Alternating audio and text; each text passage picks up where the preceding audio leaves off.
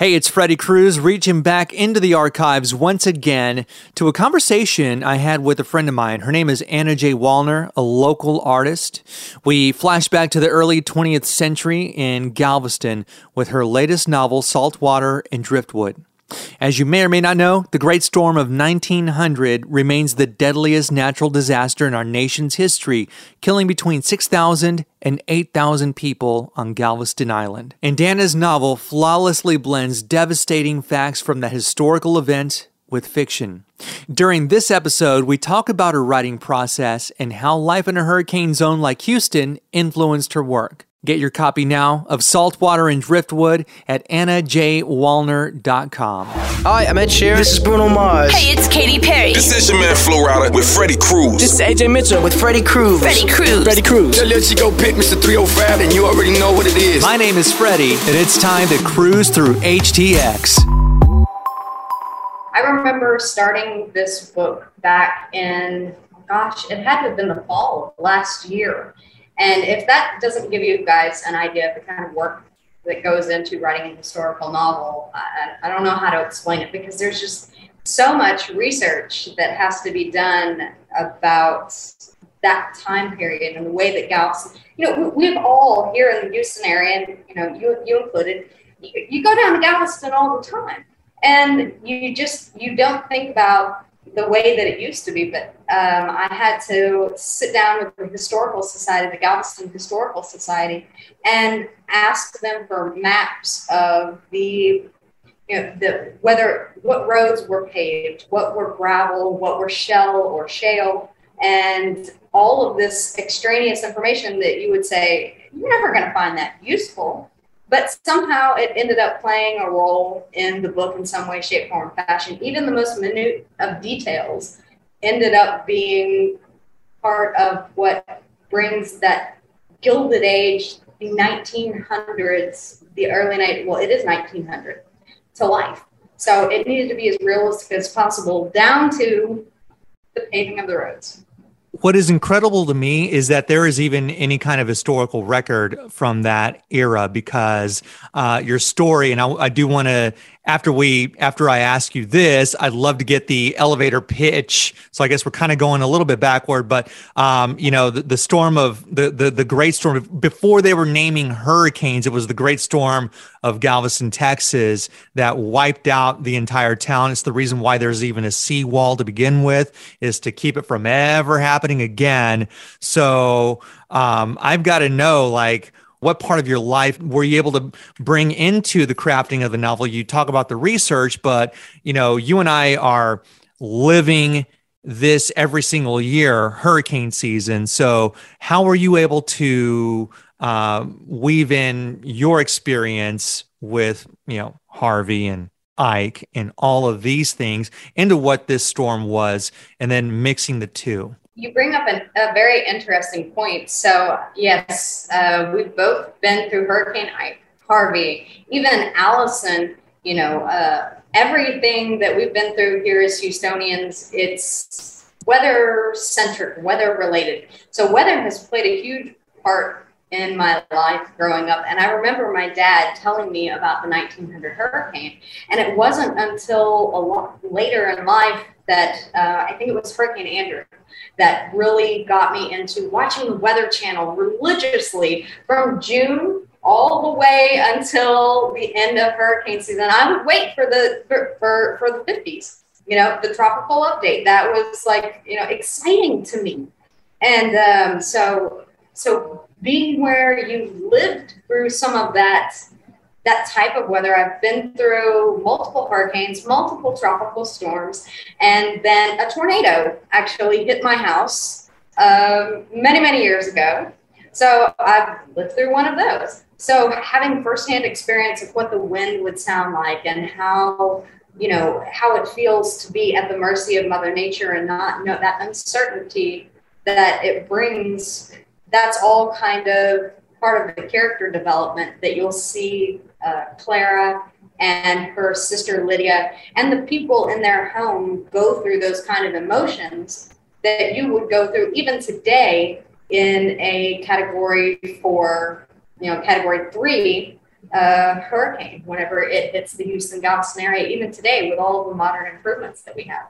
Yeah, and they had no technology. It was like newspaper was barely a thing. And when you really think about it, you put on your human history goggles, they had barely gotten the newspapers like 30 minutes ago. There was no TV, no radio, none of that. You couldn't just, hey, Siri, can you give me the latest hurricane updates? This came out of nowhere for these people, and there were no automobiles. You couldn't just hightail it, cross the causeway and get out. So I'd love to get a little bit of insight as to what the story is about, because you talk about Clara, and it reads, in reading the synopsis, is almost like a Titanic but a Galveston version, because you're talking about a girl and her mom and the Gilded Age and this bachelor.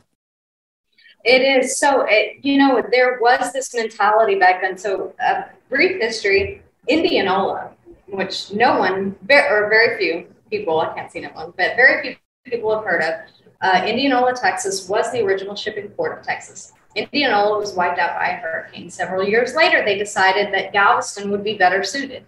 So Galveston was to become the main shipping port of Texas, because the continental shelf, and this is all meteorological, technical jargon, but the continental shelf was thought to be too shallow. They even did a study to see as to whether or not they should create a breakwater to prevent a tragedy like what happened at Indianola from happening in Galveston.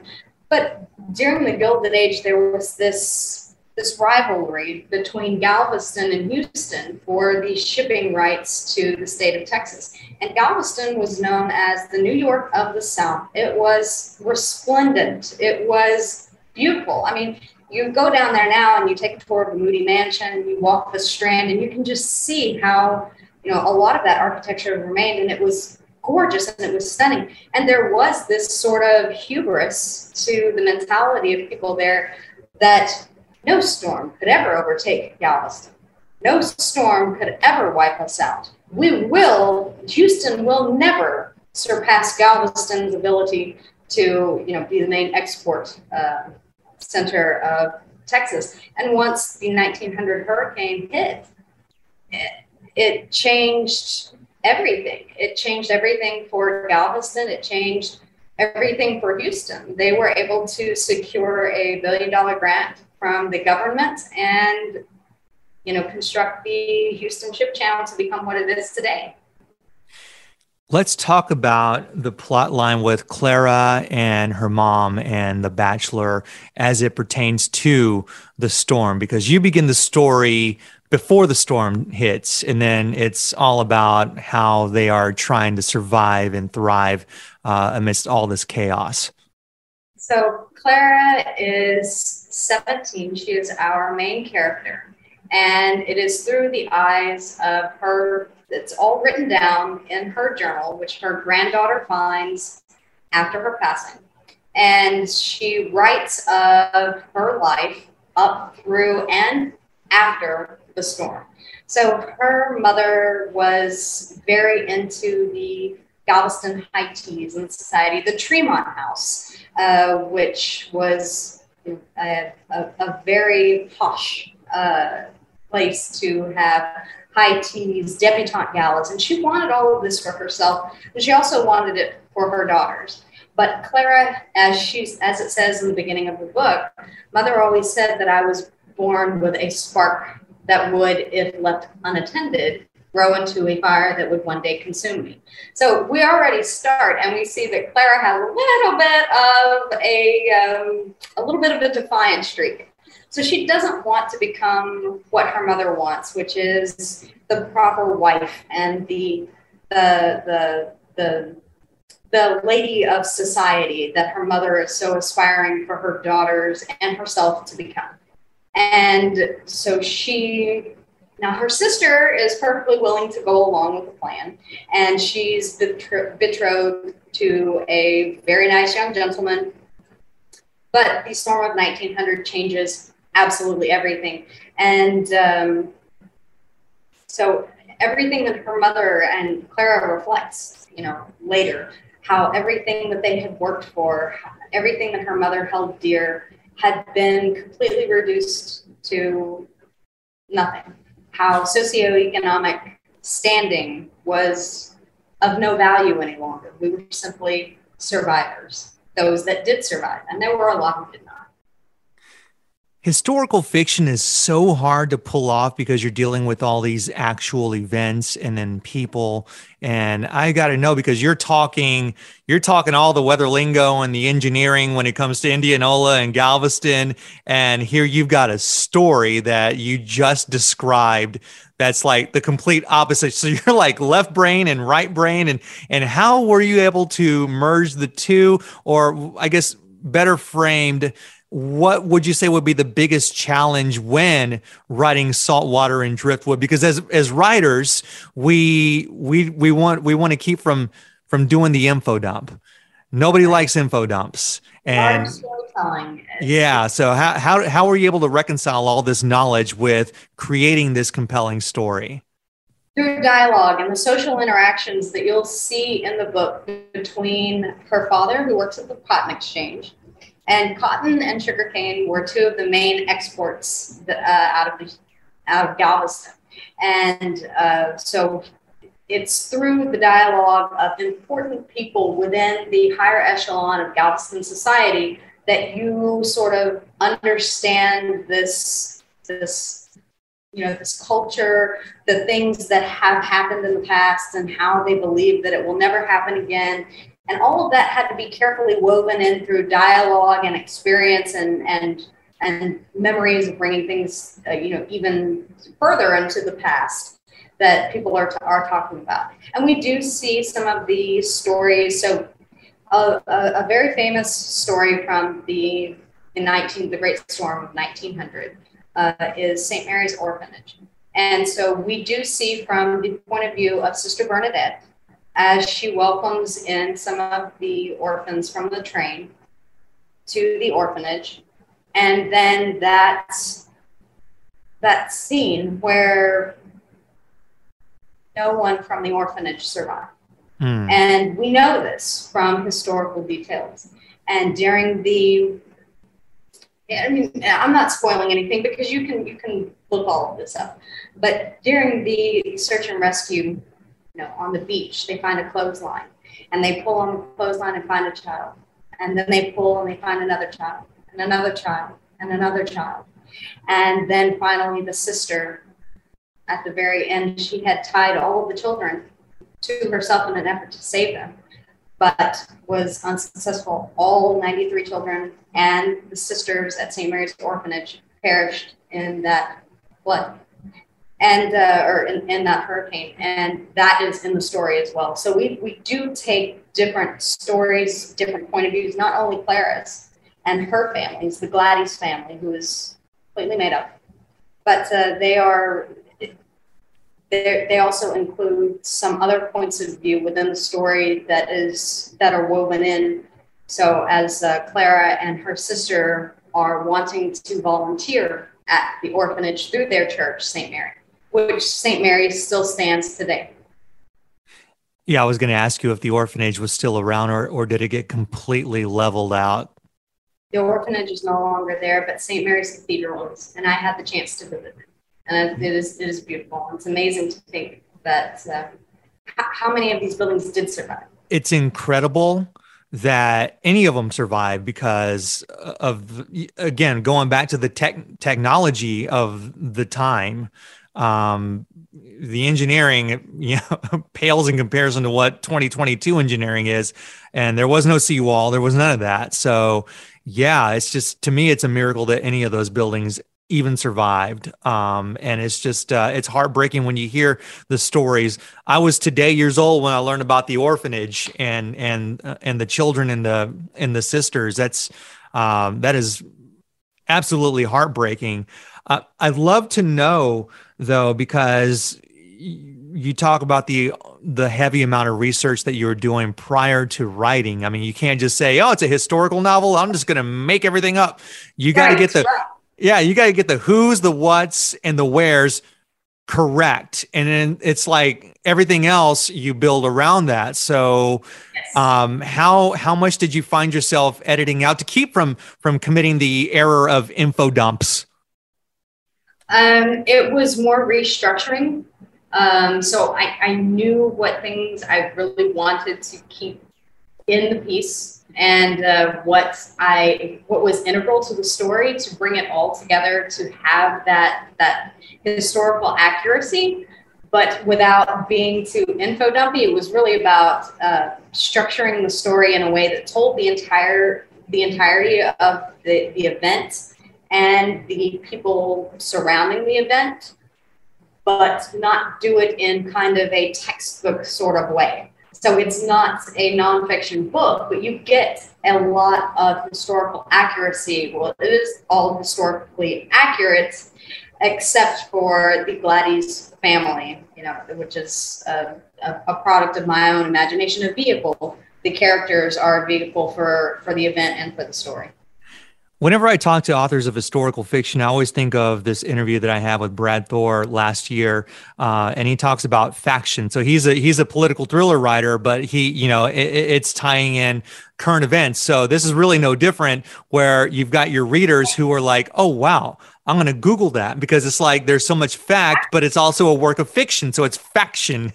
And so it really takes a creative mind to be able to tie in all these actual historical details and all this info and weave it into something that's going to want to keep people turning the page. And what is really cool is that you can go from writing about the Great Storm of 1900 and vampires and lycanthropes, and you're also taking people to a completely different spot. Now, you've got a pen name, and I got to hear all about this, because 2022, this is like a whole new side of Anna, or should I say Vanessa? So Vanessa Morse, the pen name that I chose to explore the darker side of romance. And The Amphetamine Girls is the first book by Vanessa Morse, but it will not be the last. So it just a trigger warning, content warning here. It is a dark romance. It deals with some very heavy, very dark topics that are not discussed enough. It follows the dark side of privilege. Growing up in an affluent neighborhood myself, you see that there is, people say, a privileged life, and that's meant to sort of insinuate that everything is wonderful and there are rose-colored glasses, and that is simply not the case. There's a very dark side to privilege, and we see that in the Amphetamine Girls, and specifically in the friendship between Natalia and Lisette. And it also brings to light some mental health issues. And that's really so there is a lot of spice. It was a very spicy book, but there is a very deep underlying message about the power of mental health and about preserving your own at all costs. Before we wrap up the interview, I'd love to do a rapid fire, Anna, beginning with your favorite place to write. The only place that I can, which is in my bed. What is harder to write, the first sentence or the last? The last. You're stranded on an island. It doesn't have to be Galveston. With 2 books, 1 fiction and 1 nonfiction. What are they? Oh, God. Okay. Fiction. Marcel Proust's Swan's Way. Nonfiction. Eric Larson's Isaac Storm. Best place for readers to find out more about Anna J. Walner and all of her work. AnnaJWalner.com, Twitter, Facebook, Instagram, TikTok. I am everywhere. Just Anna J. Walner is not a usual name. Type it into Google and it will take you somewhere that I am. And by the way, that's 2 N's, and then that's Walner with 1 L. So AnnaJWalner.com is the place to go. You find out all about Saltwater and Driftwood. She's got the vampire romance. She's got the dark romance and all kinds of good stuff happening with her literary talents.